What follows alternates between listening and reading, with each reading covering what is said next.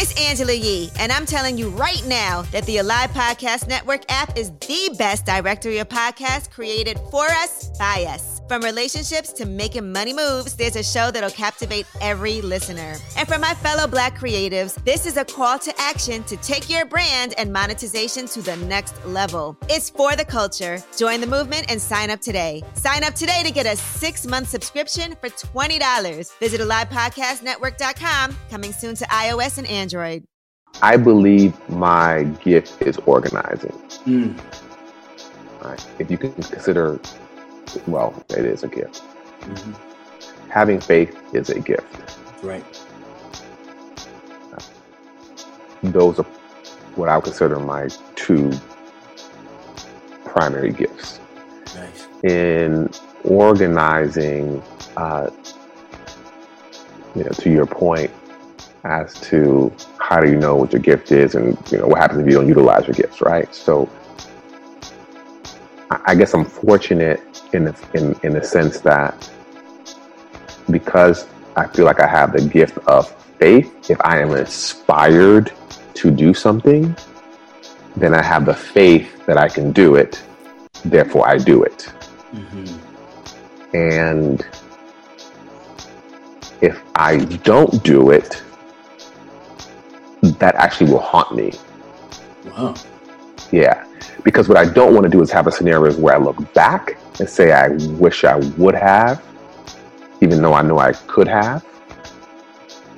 So I'm more comfortable with trying and failing than not trying and regretting. I searched all over the world, struggling to find it. Then I met my boy, David E. Simons. Yeah, I searched all over the world, struggling to find it. Then I met my boy, David E. Simons.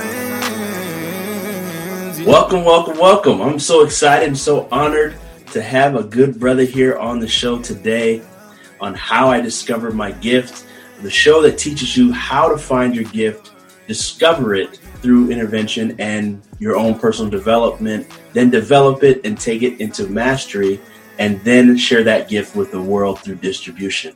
I have the pleasure and honor of speaking with Felix Chevalier today. Thank you for joining us, brother. Thank you for having me. I'm just going to go ahead and read Felix's bio. This is a aspect of what Felix does. We're going to dive into all of who Felix is, and we know there's so many depths to him and so many things that he does, but I'm going to read to you his bio as it pertains to the majority of his work in the legal and internet market entry aspect. So the international and domestic market entry. So Felix is he's the founder of the Chevalier Law Firm. He's an attorney and international and domestic market entry specialist. He guides U.S. and foreign-based companies into Texas, South American, Central American, and Caribbean markets. Felix has worked with companies in a cross-section of industries, including energy, manufacturing, transportation, agriculture, engineering, and technology. Past and present clients include AT&T, Southwest Airlines, United States Gypsum Corp, Aramark, HDR, and United Healthcare. Felix is adept at facilitating business development and structuring public-private partnerships by leveraging his business, political, and legal experience to advance client objectives. Felix has extensive relationships with the international diplomatic community, government officials, and funding institutions he utilizes for client interest. He's facilitated official delegations and international trade missions, representing companies, local governments, and national associations. Felix has been a speaker at several major U.S. institutions and international industry conferences in Bogota, Colombia, Panama City, Panama, and Havana, Cuba. He's also been profiled in the Houston Business Journal, Cuba Trade Magazine, Houston Chronicle, and other publications. Felix serves as a member of the Greater Houston Partnership International Committee, Houston Livestock Show, and Rodeo International Committee, and as an advisor to the Caribbean Educational and Baseball Foundation. My goodness, when do you get time to do anything? Felix serves on the board of directors of the Boy Scouts of America, Sam Houston Area Council. He's the co-founder of KeyPAC, a political action committee which convenes business and community leaders with political leaders. Felix is also a managing director at Urban Capital Network, an investment firm providing access to exclusive early stage companies. Felix received his law degree from St. John University School of Law, his Bachelor's of Arts from the State University of New York at New Paltz College, and completed an executive education program at the Tuck School of Business at Dartmouth College. The son of Cuban immigrants, he is fluent in Spanish. Felix is married to Melinda, a journalist, and they have 2 children. He enjoys coaching his kids' sports teams, traveling and skiing. Felix is a native New Yorker residing in Houston, Texas, with offices in Houston and Washington, D.C. Amazing, amazing. Wow, brother. Again, welcome to the show. Quite a background. We're so excited to have you on. I think you covered everything, man. Yeah. that is everything. Man. So Felix, tell us about, we heard the bio, but tell us about the journey. Just what's been the journey of Felix Chevalier, just from childhood to today in general? Well, starting with childhood, as you referenced in the bio, I'm a son of immigrants. Both of my parents immigrated from Cuba. My father was born in Haiti. That's how I get the French last name, Chevalier. My mother, he was raised in Cuba. My mother was born and raised in Cuba, hence the Latin first name. They migrated to the United States in the late 60s. I was born in the early 70s and grew up in the South Bronx, New York. It was really fun times growing up. I have incredible memories growing up as a kid. Of course, there were challenging times. What's interesting, I didn't know I was poor growing up until later, when you realize that others have so much more. But being poor is relative, and it's also a state of mind. That's a completely different discussion. But the South Bronx back then, still to this very day, has some of the same socio and economic challenges that is still plaguing the South Bronx community. Unfortunately, I am an exception and not the rule of someone who has done well. And I say unfortunately because, frankly, I grew up with a lot of people who were way more talented and smarter than I was. But when you're in an environment where the circumstances are create a scenario where you are going to more than likely fall victim to selling drugs or getting caught up in other things that are, that may lead you towards the criminal justice system, it certainly creates an environment where most of the time you're just not going to succeed because of the environment that you're in. So I was very fortunate. I had people around me who definitely kept me on course. Of course, very loving parents, mother in particular, who was very, very instrumental in who I am today. But there were many, many other people who were part of my upbringing that deserve a ton of the credit of whatever success I have today. Wow. So with that said, what did you find in your upbringing that you noticed was a gift or gifts that you had that you utilize in your work and the things that you do today? Tell us about that experience, and how did you know that you were gifted, and what are those gifts? I did not know I was gifted. or I did not. Or more accurately, I did not know what my gift was. I don't think I really discovered that until much later on. Give me 1 second, David. Felix, how'd you take that upstairs right now? So I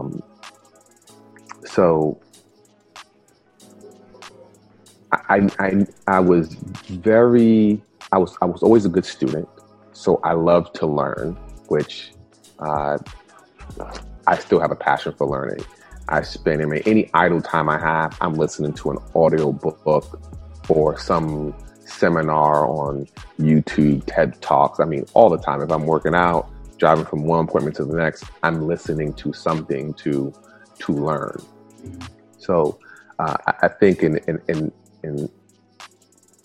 a very strong appetite to learn was something that worked to my advantage. I was also good with people. I've always had good relationships with folks.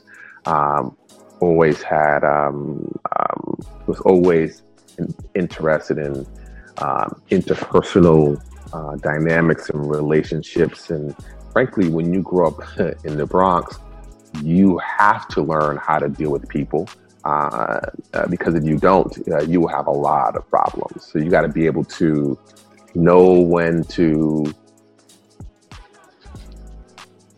Oh man! I mean, I can go on so many routes, but break it down for us. When to. I mean, there are times when. So you said break it down. So I'm trying to think of an example or multiple examples, but when you grow up in the South Bronx, I start off with saying I had great memories, right? And I did. I wouldn't want to change them. They made me who I am, the person I am today. So people call it the belly of the beast. I have tons of street smarts, right? Mm-hmm. So I'm very, very comfortable in what most people would consider to be not so favorable environments. Because I was born in it, right? I was born in the hood, right? Mm-hmm. So I know what to look for. Some of these things come second nature to me. So, how to look at someone while not making it obvious, or ways to determine if someone's behind you without seeming as if you're looking. Wow. How to let someone know up front that you're not going to tolerate any nonsense by being proactive as opposed to being reactive. Mm-hmm. I mean, these things I can go on and on and on and on. And these are little subtle things that you can do that it doesn't have to be in a threatening fashion, but it makes it very clear that, you're going to have a hard time if you come down this path. Yeah. Wow. So all these things in the environment actually help to further the giftings and the things that you have inside, that they actually helped you in a way to develop you into who you are today. There's no question about it. Wow. There's no question about it. So one way that has helped me as an adult is I don't really have much fear of confronting situations, right? Or tackling big issues, because I had to do that as a young man. Wow. Right? It's almost like a rite of passage, right? You are challenged at a very, very young age. And if, it's like almost, I don't want to be extreme, but to a degree, it's do or die. Gotcha. Right? Can you give us an example of a situation, maybe when you were younger, that you had to like essentially man up and had to handle a situation? So there was this guy in our neighborhood who was a bully. And he passed away many years ago. His name was Michael Rice. It was intimidating, right? And I honestly don't remember what the confrontation was about, but I mean, he pointed me out, like he singled me out, right? And now, mind you, this was the bully, right? This is nobody messed with this dude. And so many years ago. This is 40 years ago, right? Right. But at the time, I do remember, like, you know, look, either you're going to step up or you're going to cower down. But you know, if you don't stand up, it's over. Wow. Right? You know, you know, and look, if you lose, that's okay. But that's not a pleasing situation to look into. So make a long story short, basically he sent a message. It was something like he told me not to go outside. That's what it was. As we're talking, as I'm saying this, I'm remembering. Flashbacks. Like, he tried to punk me.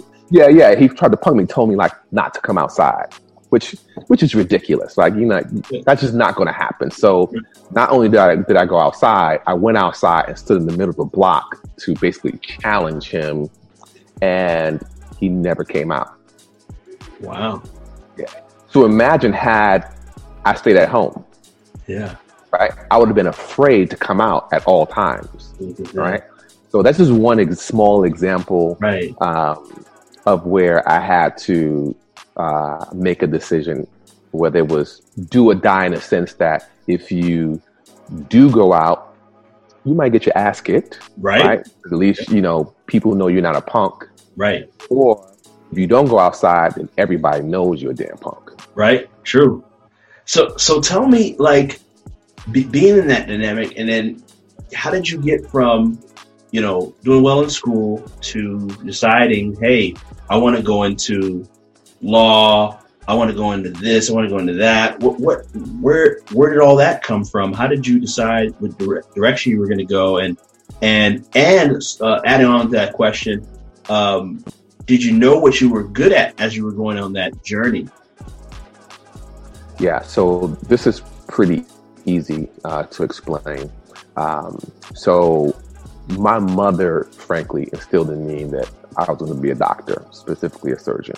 She instilled in me at such an early age that that's all I knew. I mean, at one point I wanted to be a boxer. Then the idea of getting hit was not appealing, so I scrapped that real quick. I thought about being an astronaut because I thought space was just so fascinating. But the one thing that I certainly focused on was becoming a physician, and I focused on that pretty early, all the way up into high school. In fact, the high school I chose had a healthcare, had a program for students who were interested in having a health careers education. This was at DeWitt Clinton High School in the Bronx. Mm-hmm. And when I started the program, for some reason I was put in a class 3 weeks late. I get in the classroom. These were students, mind you, the program didn't start until your sophomore year. These are students I had never seen before. And make a long story short, I was frustrated because I was so behind. I didn't know the language, the lingo. They were already ahead. I was like, I'm not feeling this. But I knew I could not go home and tell my folks, particularly my mother, that I was not going to be a physician without having a backup plan. Mm. And so I literally asked myself at 15, what am I good at? At the time, I thought I was good at arguing. So I told myself I will be a lawyer. Mm. I went home, told my mother. She said, okay. And that was the end of the discussion. Wow. She seems to be a big pillar in your success and who you are today. Am I right in that? Your mother? That would be an understatement. For sure. She is the key foundational piece. Wow. If I can say that is, if I had to reduce everything that she's done, and I'm sure there are things that she's done for me that I don't even know about, right? But if I can say that there is one key thing that she did for me was set very. She had certain expectations of me that she didn't waver on. Wow. My mother was very, very liberal, very flexible. But expectations of me, they were concrete. That was in stone. That was not changing. And so, as a child, so my mother never had to discipline me because I was more concerned about disappointing her, than anything else. Right? My father, he had to pull out the belt for me, right? But my mother, the idea of disappointing her, just the idea alone, was sufficient. So she never had to discipline me. Wow, that's amazing. So she set such a standard and a high expectation of you that you rose to that expectation and beyond, because it was already there. It's like, this is the bar. You can't drop it. I knew nothing else would be acceptable, which is why I knew I had to have a plan before I told her what I was not going to do. Wow. Yeah. That's amazing. That's And amazing. I made that decision in a day. Wow. And what do you think made your parents and your mother especially have this standard for you? You know, coming from you said from Cuba, and you know, coming into this country, what do you think made her have those standards for you? Yeah, so I mean, if you think about it. So as I mentioned, both of my parents immigrated from Cuba. My mother actually went to Madrid, to Spain first. She was working as a nurse in Madrid, and then she came to the States seeking better opportunity. Very reason why most immigrants come to really any other country, and of course the United States. And so she wanted better for herself and her family. And like many immigrants, they think of America as the place where all dreams are possible. And it was, and for her, frankly, it was becoming possible. She moved here, she was already a nurse, was gainfully employed. She had a business where she was doing, Oh, wow. She had like a small hair salon in our 2-bedroom apartment. Wow. Yeah. So I watched the entrepreneurial spirit in front of me. And so I think from her perspective, like, my kids should do better than me, because they are in an environment, that being America, that is better suited for them to do well than what she experienced. So it makes sense to me that she would have that expectation. Wow. Amazing. We were having a conversation specifically on what you believe is your gift. And I've never heard anybody put it like this. And I believe it's a gift, but I would love for you to share. You mentioned that you're one of your major gifts is the gift of faith. Can you talk to me about that and talk to our listeners about that? Yeah. We were talking about that today. Yeah. So actually, this goes back to my mother. So,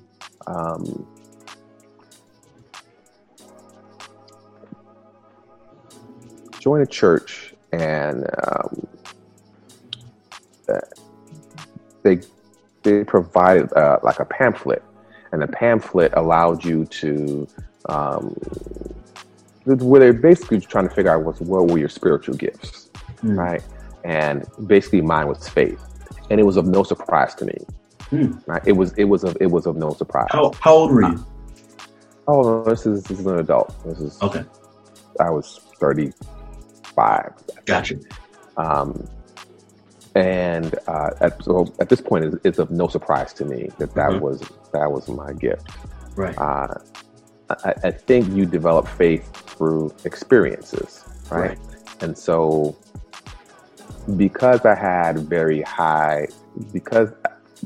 my mother in particular had very high expectations of me, that means I had to fail a lot in order to get whatever I was aiming for, right? But once you fail so many times, you get used to it and you become almost immune to it. Wow. Because you just know it's part of the process, right?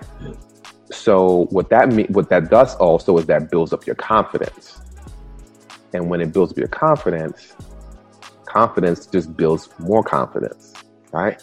And so, again, going back to what I was saying earlier, where, I wasn't fearful of challenging and things like that because of the environment that I grew up in, I already know what it's like not to have, so I'm not fearful of it, right? I'm not fearful of losing because I know what it is not to have, right?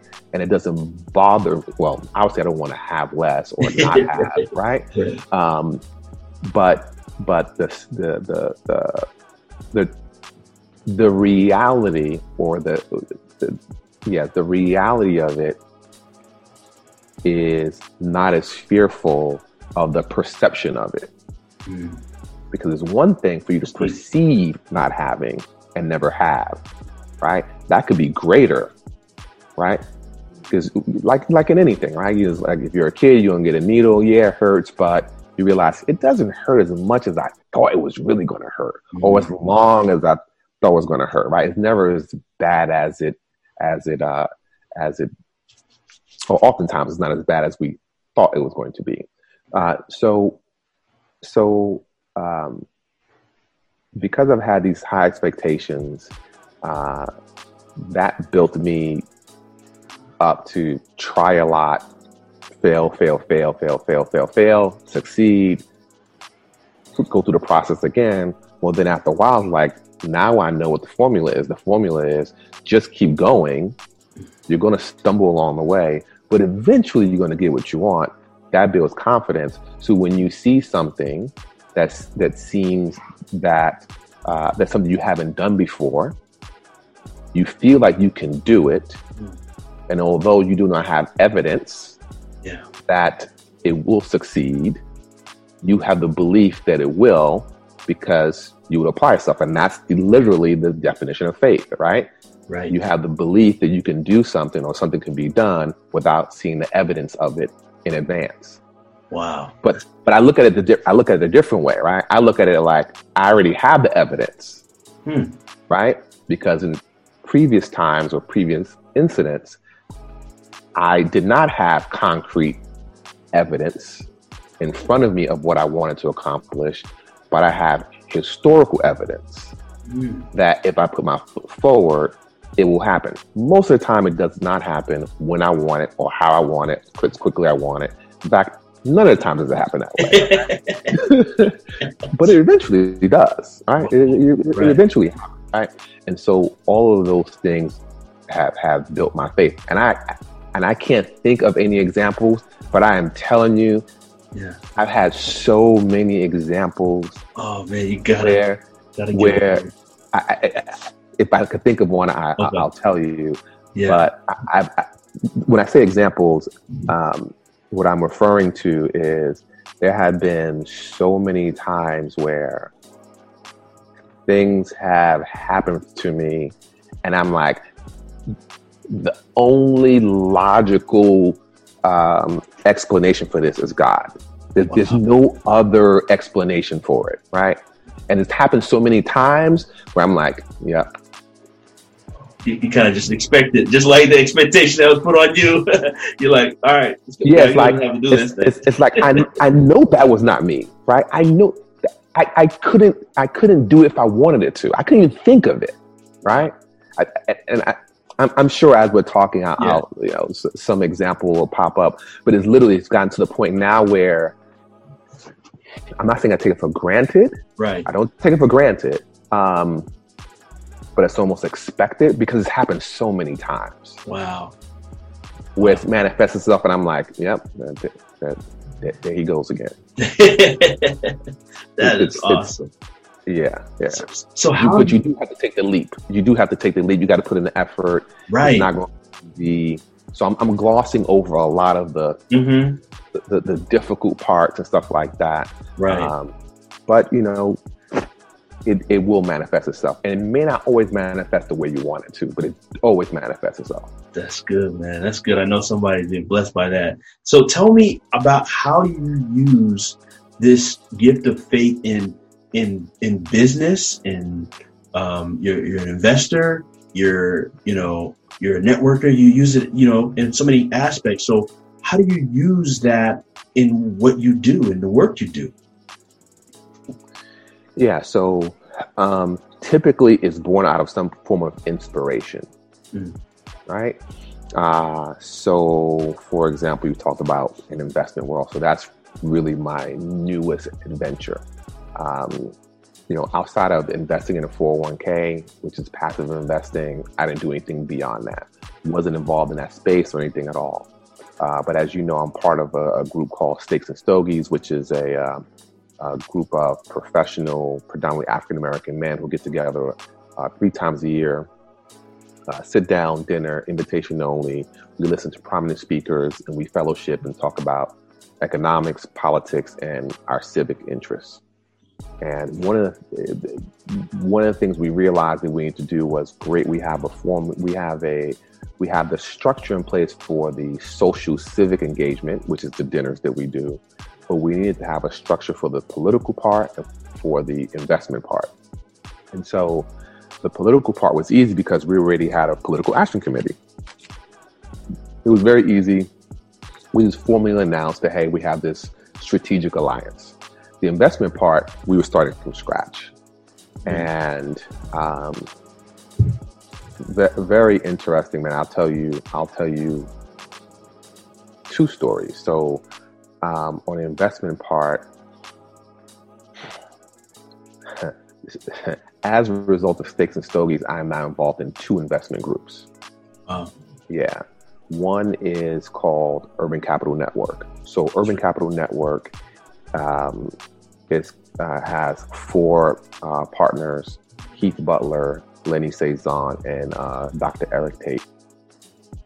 And we really just had a conversation about, look, Dr. Eric Tate already had his own investment group, predominantly doctors.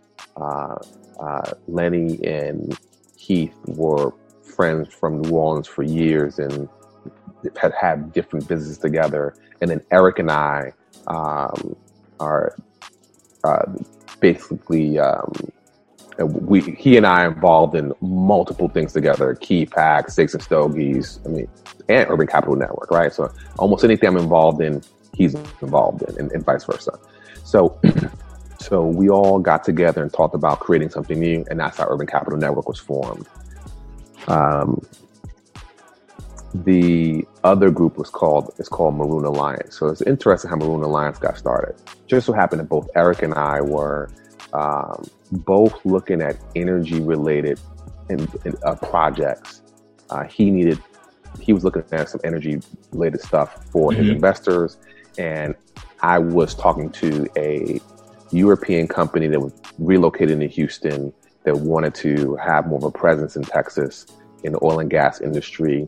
And I reached out to a friend of mine who was in the industry to just basically learn about what I needed to know as I'm engaging this oil and gas firm out of the UK. Yeah. And so I reached out to Eric. I'm like, look, what we need to do is pull together a group of guys who are all in the energy space, just to not only learn from them, to figure out where other opportunities. Make a long story short, literally after our first meeting, it was 11 of us now. As a result of our first meeting, that ended up creating an investment group. Wow. And we actually made an investment in a blockchain technology company before we even formalized the investment group, because the opportunity came up so fast. Yeah. Wow. So I've been very fortunate to be around people who are pretty smart, who are kind of centers of influences in their respective domains. And I can tap those folks to advance whatever agenda we may have where our agendas are aligned. That's awesome. That's awesome. I love it. So Felix, tell me also about, because we with this show, we try to help the younger generation. Mm-hmm. So if you think about, you're not young, man. You're not young. You're young, and I'm young, and we're all young. But we try to help the younger generation with the fact, like your kids, right? Like thinking about your 2 kids. If you were to get them on the path of discovering their gifts, what are the things you would do to help them find it? Maybe you're already doing some of these things already. Maybe you've done a lot of things already. But what would you? How can one? Because I didn't learn this in school, and I know you didn't learn this in school. You learned this, maybe at school, but not because of school. You find these things by stumbling and learning and bumping your head. But if you were to proactively, intentionally help your kids discover their giftings, and I'm sure you do this, but how do what would you do? And how do you do this? And how would you encourage other parents or other people to do it to themselves to find their gifts? Yeah, so my kids, my daughter is 10, my son is 8, and I can easily answer that question because I'm proactively doing that with my children. So my daughter is probably the better example because she's a little bit older. So, for example, my daughter is good at sports. So I force her to play different sports. Right, even sports that she doesn't want to play. Like I made her play volleyball. Like I make them go play golf. Right, but she has a passion for basketball. Wow. Right, but we discovered that by exposing them to different sports. And even when she locked in on basketball, I still forced her to do other sports just to make sure. And now, now we know because she still gravitates back to basketball. Now she's doing AAU basketball, which is crazy.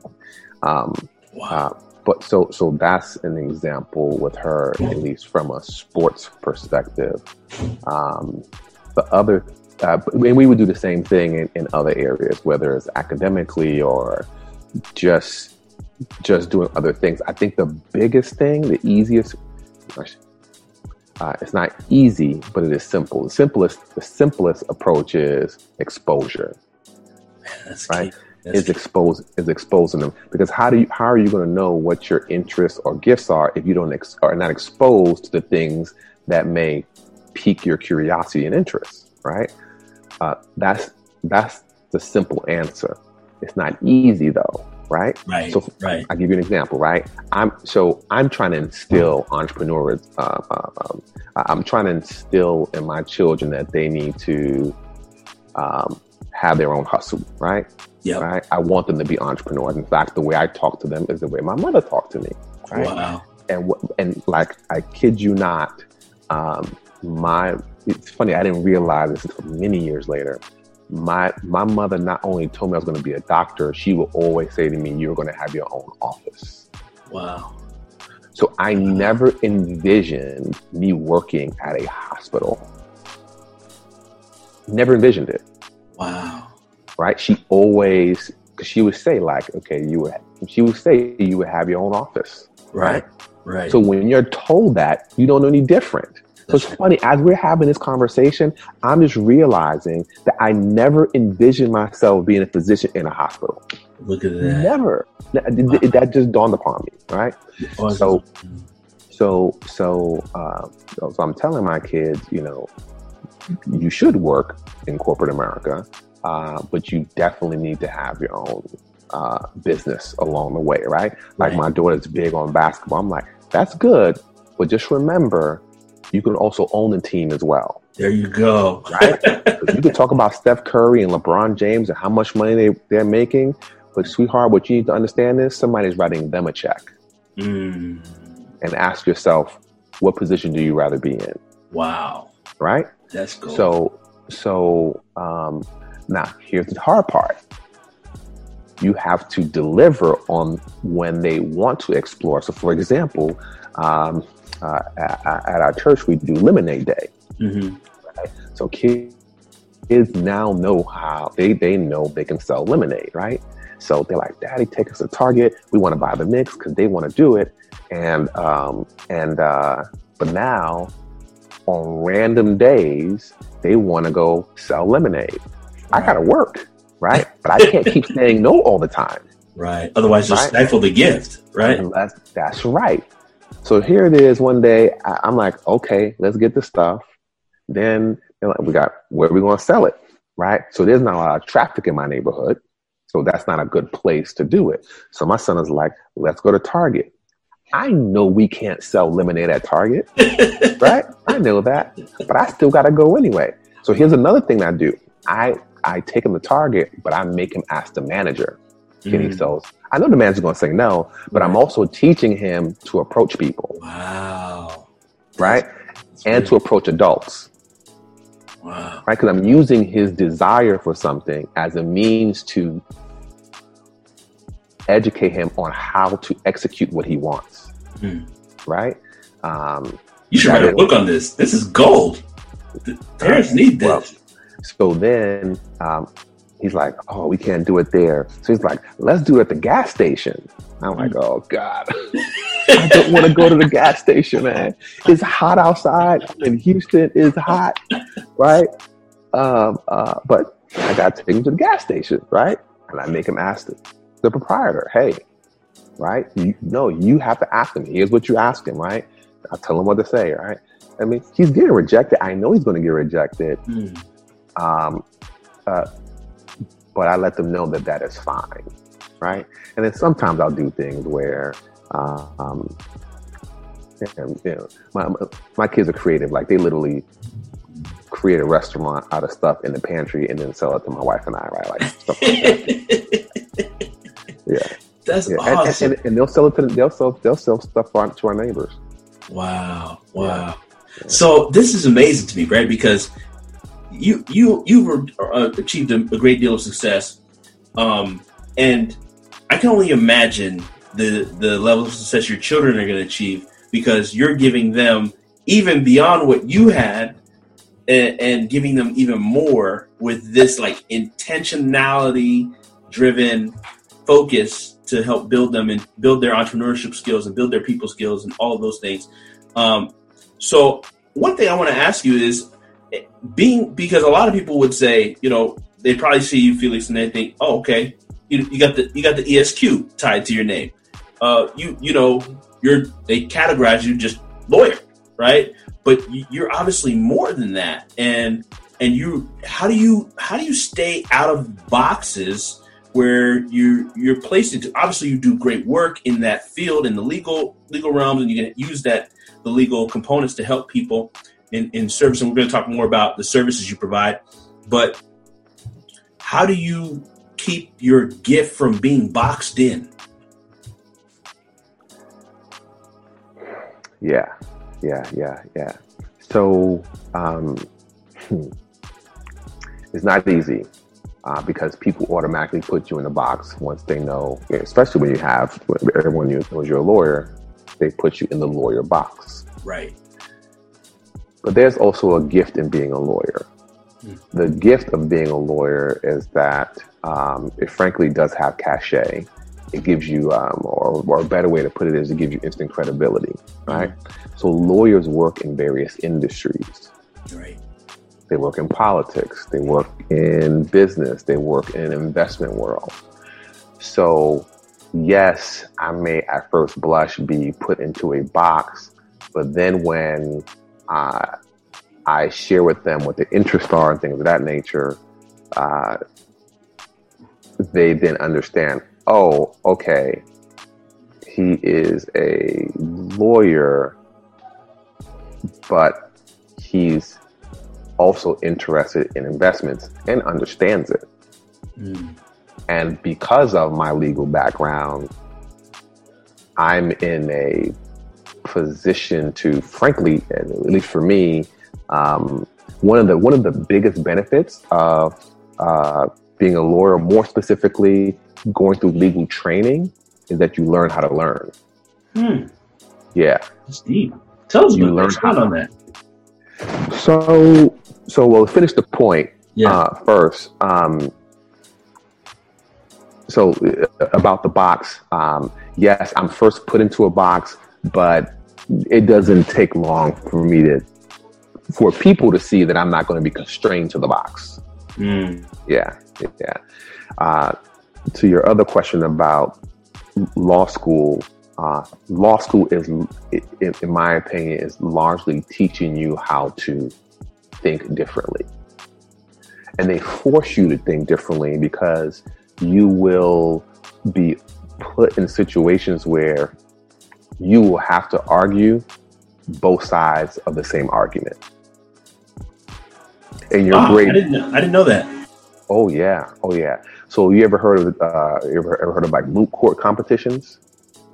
So a moot court competition is basically a fake trial where you may be advocating on you pick any issue, right? It's typically the hot issue of the times, and you have to argue it. And sometimes you can be not only intellectually aligned with something, but typically we're emotionally aligned with a position.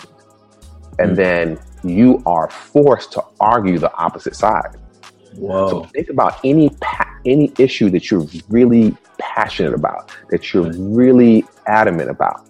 You know, the topic today is we're talking about reparations, right? As a African American man, you might be saying it is a no-brainer why we should have reparations in the United States. Look at the 400 years of the plight of African Americans at the hands of institutionalized racism. In law school, they will make you argue against it. Whoa. And it's not about how you feel about it. It's about, can you wrap your brain around the arguments that will counter the argument I just made to you? And your grade is contingent upon it. So it forces you to remove yourself emotionally from the issue and look at it from a logical perspective. And it forces you to essentially be more objective. Wow. So you could be able to analyze it and hone in on the issue itself. That's profound. I never knew this. I'm like learning so much right now as we're talking. So, sorry. That's all good. The little noise. That's all good. I'm gonna pause real quick because I'm gonna cut this in editing. I need to go. Mom is here and she's just using the blender and just. She's doing what moms do. Yeah. I'll be right back, brother. Sorry about that. No worries, man. No worries.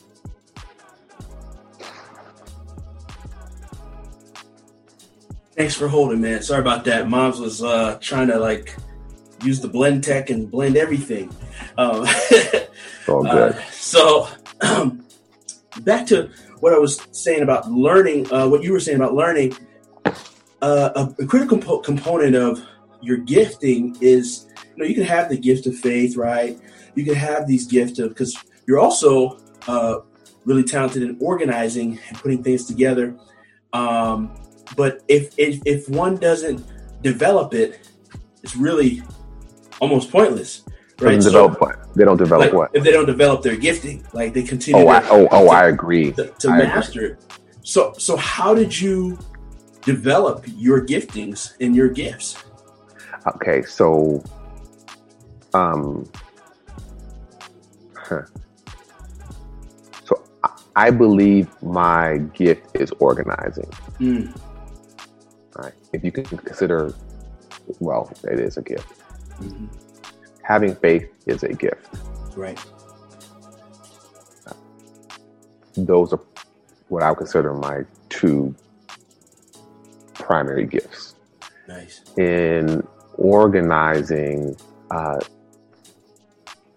to your point as to how do you know what your gift is and, what happens if you don't utilize your gifts, right? So I guess I'm fortunate in the sense that because I feel like I have the gift of faith, if I am inspired to do something, then I have the faith that I can do it. Therefore, I do it. Mm-hmm. And if I don't do it, that actually will haunt me. Wow. Yeah. Because what I don't want to do is have a scenario where I look back and say, I wish I would have, even though I know I could have. So I'm more comfortable with trying and failing than not trying and regretting. That's awesome. Awesome mindset. It's just experience. Yeah. So how did you intentionally, so law school sounds like it was also a training ground for developing these things. What other ways did you develop yourself that are outside of school that I know you said you really pour into yourself from a personal development standpoint? You're also a major networker. How do you develop your giftings or your gifts like on an intentional basis? And how would you advise others to do the same when they find their gifts to develop them? We're having this talk, right? And I didn't look at it as, all right, here's my gift and let me deploy it. And, I didn't, that would sound good, but that's not what happened. Right. In hindsight, I realized that my gifts were serving me.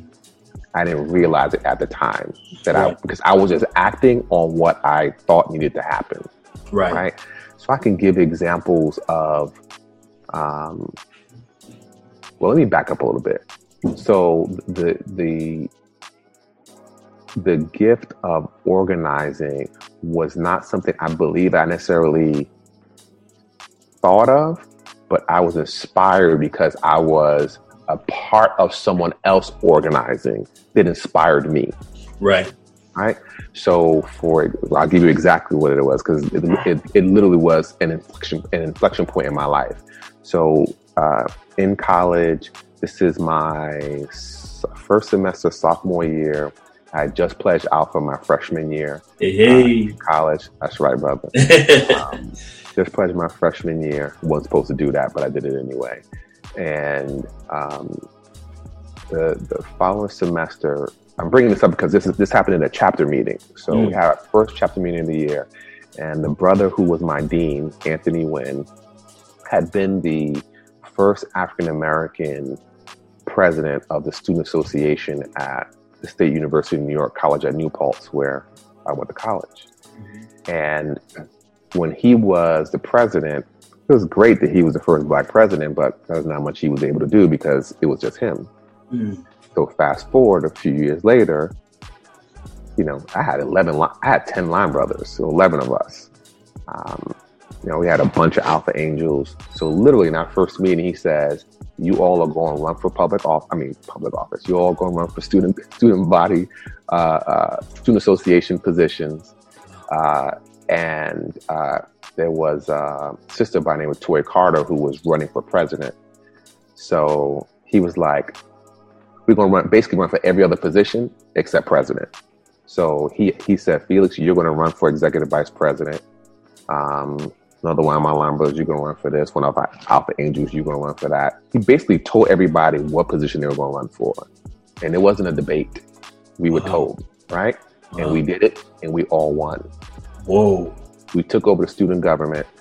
And it wasn't like, it wasn't no rah-rah, Black Lives Matter. Right. It was like, here's a plan. We executed it. It was done. We controlled the $800,000 budget. Everything went incredibly well. We were able to make sure that all organizations got their equitable share of resources that they needed. I was able to get a stipend, which was for a college student. That was great, right? I got some money. I got an office.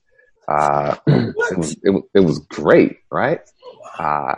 That led to me I was automatically a member of the United States Student Association. As a result of that, I had the opportunity to apply to participate in a highly coveted opportunity to participate in an exchange program in Cuba. As you can imagine, they had tons of applications. I was one of 13 students in the country to get accepted, went to Cuba. That was another paradigm shift. So I'm sharing that story because I saw the power of organizing. As a result of exposed, like you mentioned. I was exposed. I was part of someone else's plan who basically told me what to do. That was in one meeting. That is what set everything off. So at a young age, I saw the power of organizing. And I was a direct beneficiary of it, and it wasn't even my thinking. Wow. Right? So you're right. I was exposed to it. And so that stuck with me. So I knew the power of organizing. And then I guess I deployed my gifts of networking, being able to connect with people, to organize for whatever agenda we may have to advance that agenda. That's awesome, man. It's like all the pieces are coming together. Everything is like, and sometimes you don't Know how those pieces are going to come together or how they're going to benefit you, right? So fast forward, I go to I go to, I moved to Houston. This is when, I moved to Houston in 97, but in 04, John Kerry and George Bush are having a presidential debate. There was an ad that came out called the Swift Boat ad that theoretically got credit for knocking John Kerry out of the presidential race because they attacked his military career. And some friends of mine and I started a political action committee. And the objective was to pool money together to give to candidates who we thought were going to provide good governance, right? I was doing that purely out of goodwill for greater good. I just believed that it's something that needed to happen. And, you know, I definitely come from the school of thought of, if not us, then who? Right? Like, I'm not going to wait for Joe Blow to step up and, nah, I'm just not doing that. Just make it happen. Yeah, just to make it happen, right? Yeah. And so, to make a long story short, 4-5 years later, that same political action committee, or the activity that I was doing as a result of that political action committee, is literally was the jet fuel for my law firm. Wow. Yeah. Amazing. Because as a result of that, I helped someone run for mayor. That person actually lost. The person helped lost. But because I so much into that candidate, the people from the other campaign knew it. And I say, it was me and some other guys. They actually had us serve on the winner's transition team, the one person who actually won. The role I played, I was interfacing with a lot of the corporations around the city's small business program. So when the administration started rolling out and people were looking for, when corporations were looking for someone to represent them at the city, I started getting the calls.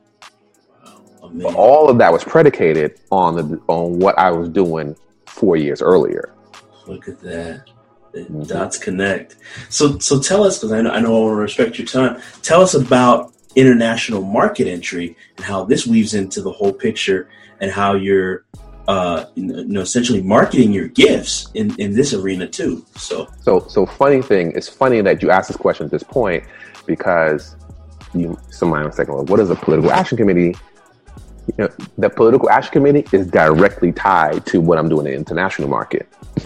It is directly tied to it. It's the next evolution of it. So to give you a little bit more color, so I started the political action committee.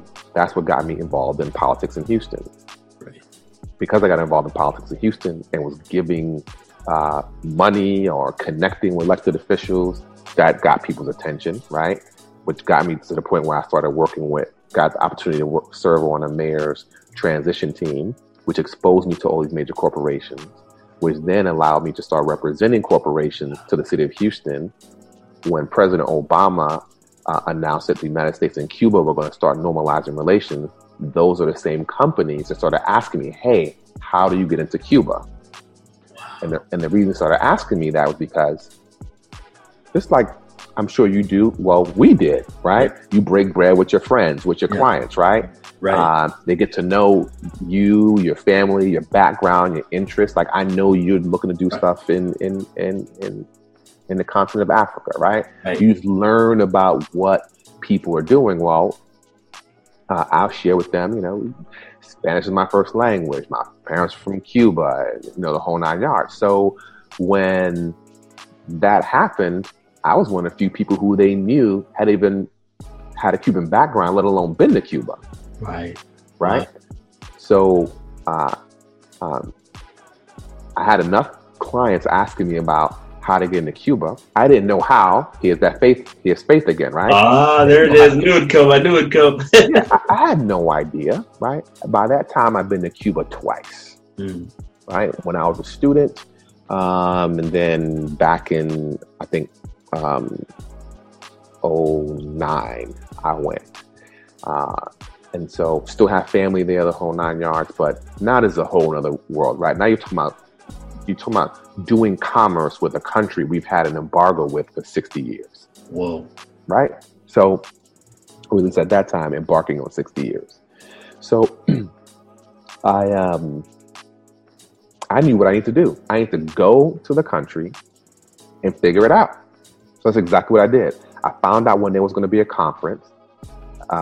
There was an energy conference that was going to take place, and I decided I was going to go there, and that's how I was going to start meeting the people. The beauty of Cuba is that because it is a communist country, all the industries are run by the government. So if you're going to have a conference on energy, you have to have government officials there because the government runs it, right? So I'm thinking, I'll go there, I'll start meeting the people, and I'll figure it out from there, right?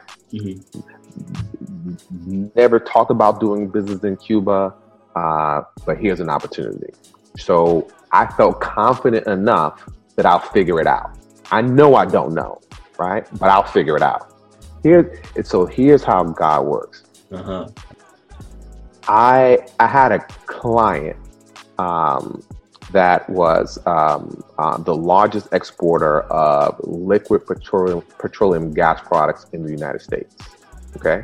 Yeah. And I would do some transactional work for them. Nothing in the international space. It was small transactional work for this large oil and gas company.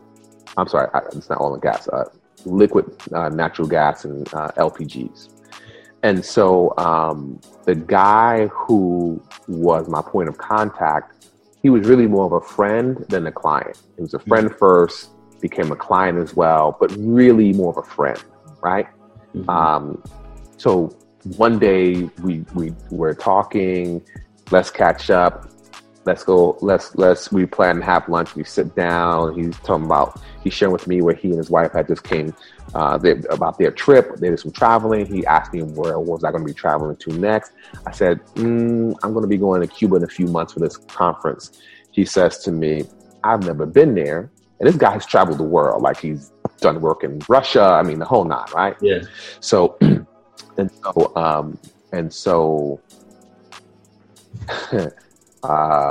he says, you mind if I join you? Now, I didn't ask him, right? He asked me if he can tag along on my trip to Cuba because he wanted to go to Cuba, right? He wanted to experience it, right? Yeah. I told him I was going to this energy conference. He's like, you know what? I think that would be a good way for me to experience it, right? So he agrees. He asked me, I'm like, of course. He joins. Make a long story short, he gets there. We go to the conference. He's like, we can sell LPGs to Cuba. They're going to need LPGs. That's, again, liquid petroleum gas products. Think of propane. Propane is an LPG. Yes. He says, we can sell LPGs to Cuba.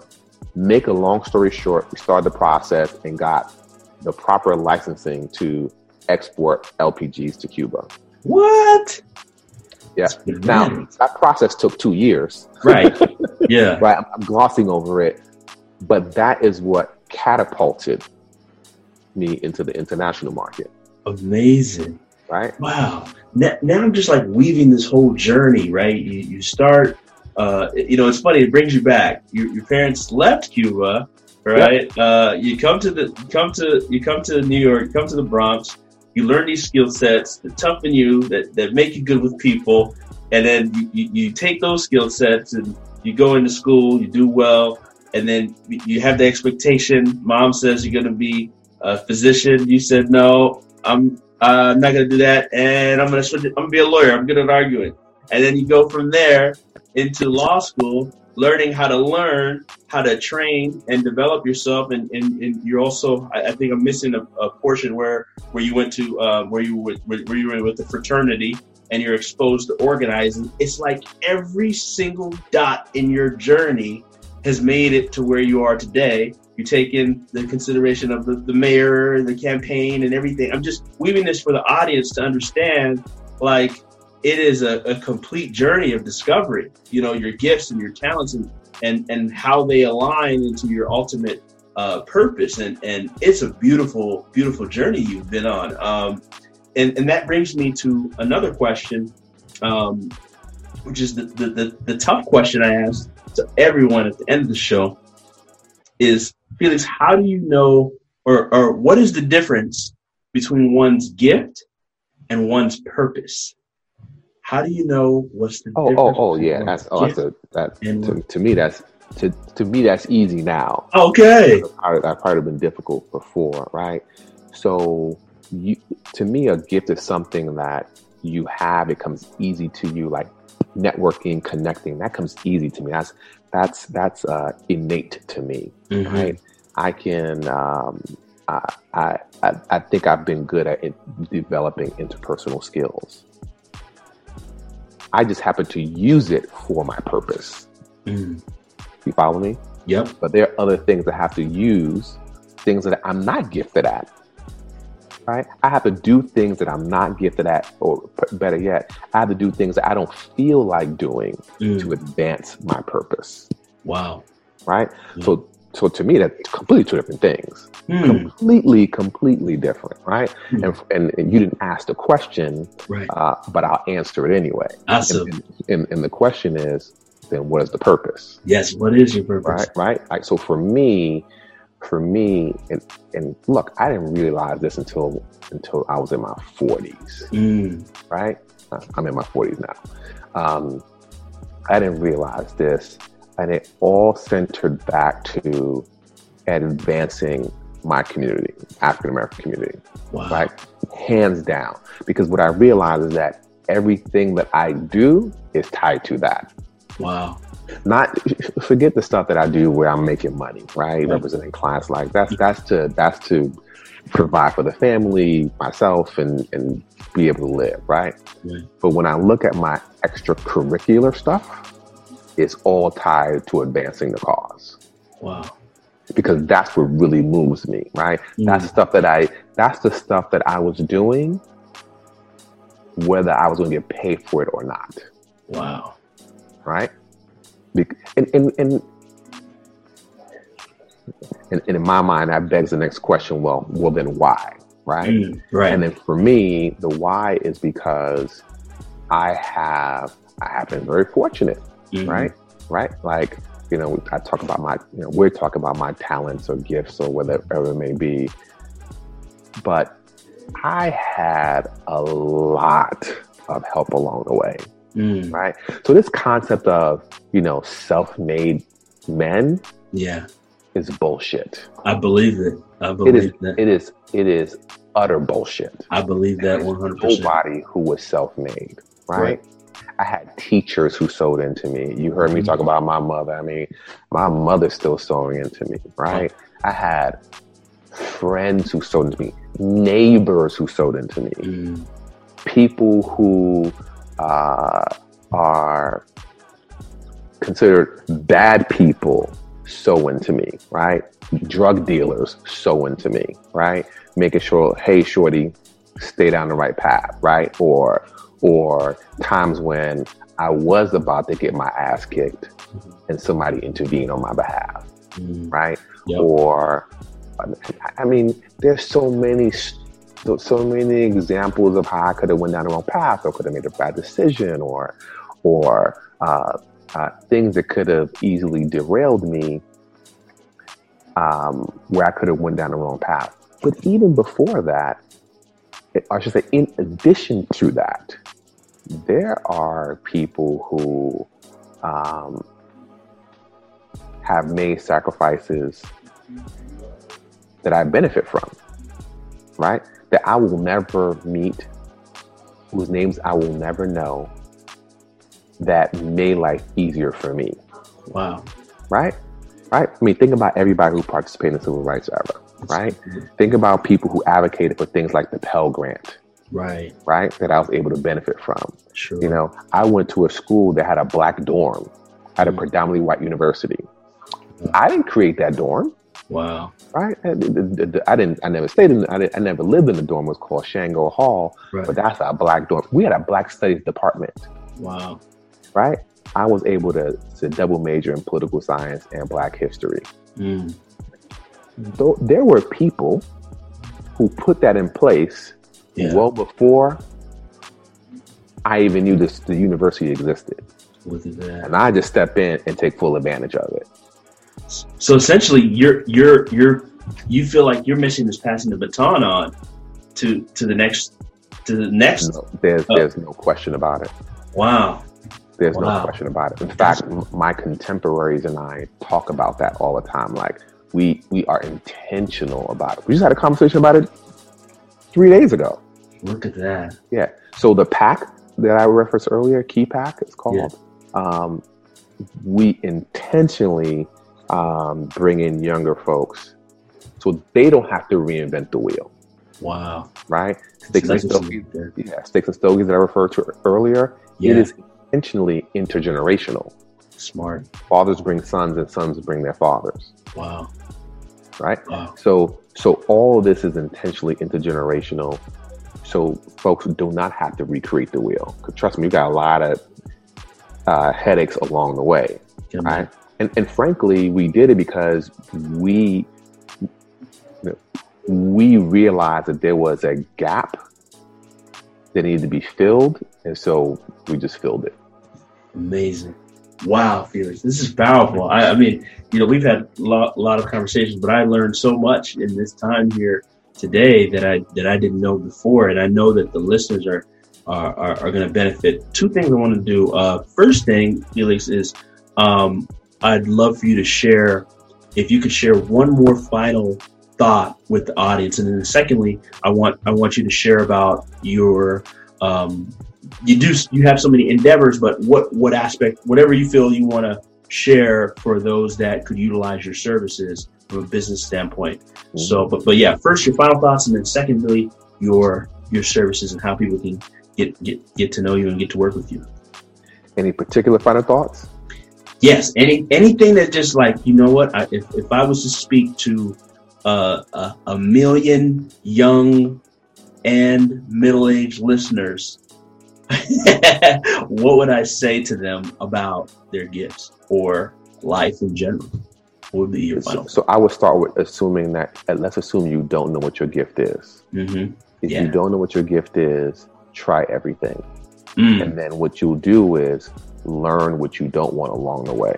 And you'll get closer and closer to what your gift is. That's good. That's good. Because it's almost like saying, well, I don't have a goal. Okay, well then your goal is to get a goal, right? Figure out what you don't want to do. Or like when I talk to younger folks who are thinking about, they want to go into the legal profession, but they don't know what they want to practice. I say, perfect. Volunteer, providing services. Particularly if you have the golden opportunity to work at a big firm that has different areas of practice. Spend time in various areas, and go do some intellectual property work. You may realize you want no parts of it. Good. That's a good thing because I'm gonna tell you what some people do is they just fall into something. Wow. And then they become proficient at it, but that doesn't mean they're passionate about it. Ooh. And then they end up staying in it because they try to maintain a lifestyle with something that they're proficient at, but they're not purposeful about, or it's not part of their purpose. So it's better to figure out early on whether or not you do or don't. Not knowing is just as valuable, if not more valuable, because what you don't want to do is have a career in something that you just are proficient in, but not don't really enjoy. Amazing. That's sound advice. Listeners, I hope you're taking notes. Goodness, you should have a page of notes from the wisdom that Felix dropped on you. That's gold. I wish I had this advice when I was growing up. Man, seriously. So the last thing, Felix, is to share how can people get to work with you and some of the work you do and, your potential clients and things like that. Anything you want to share to those listening that could be a good fit for you. Sure. So for those folks who are particularly interested in work in the expanding their businesses, whether it's in the Texas market the Caribbean, South America, or Central America, they can just go to felixchevalier.com. They can download a PDF that kind of provides them a guide on some of the things they need to be cognizant of.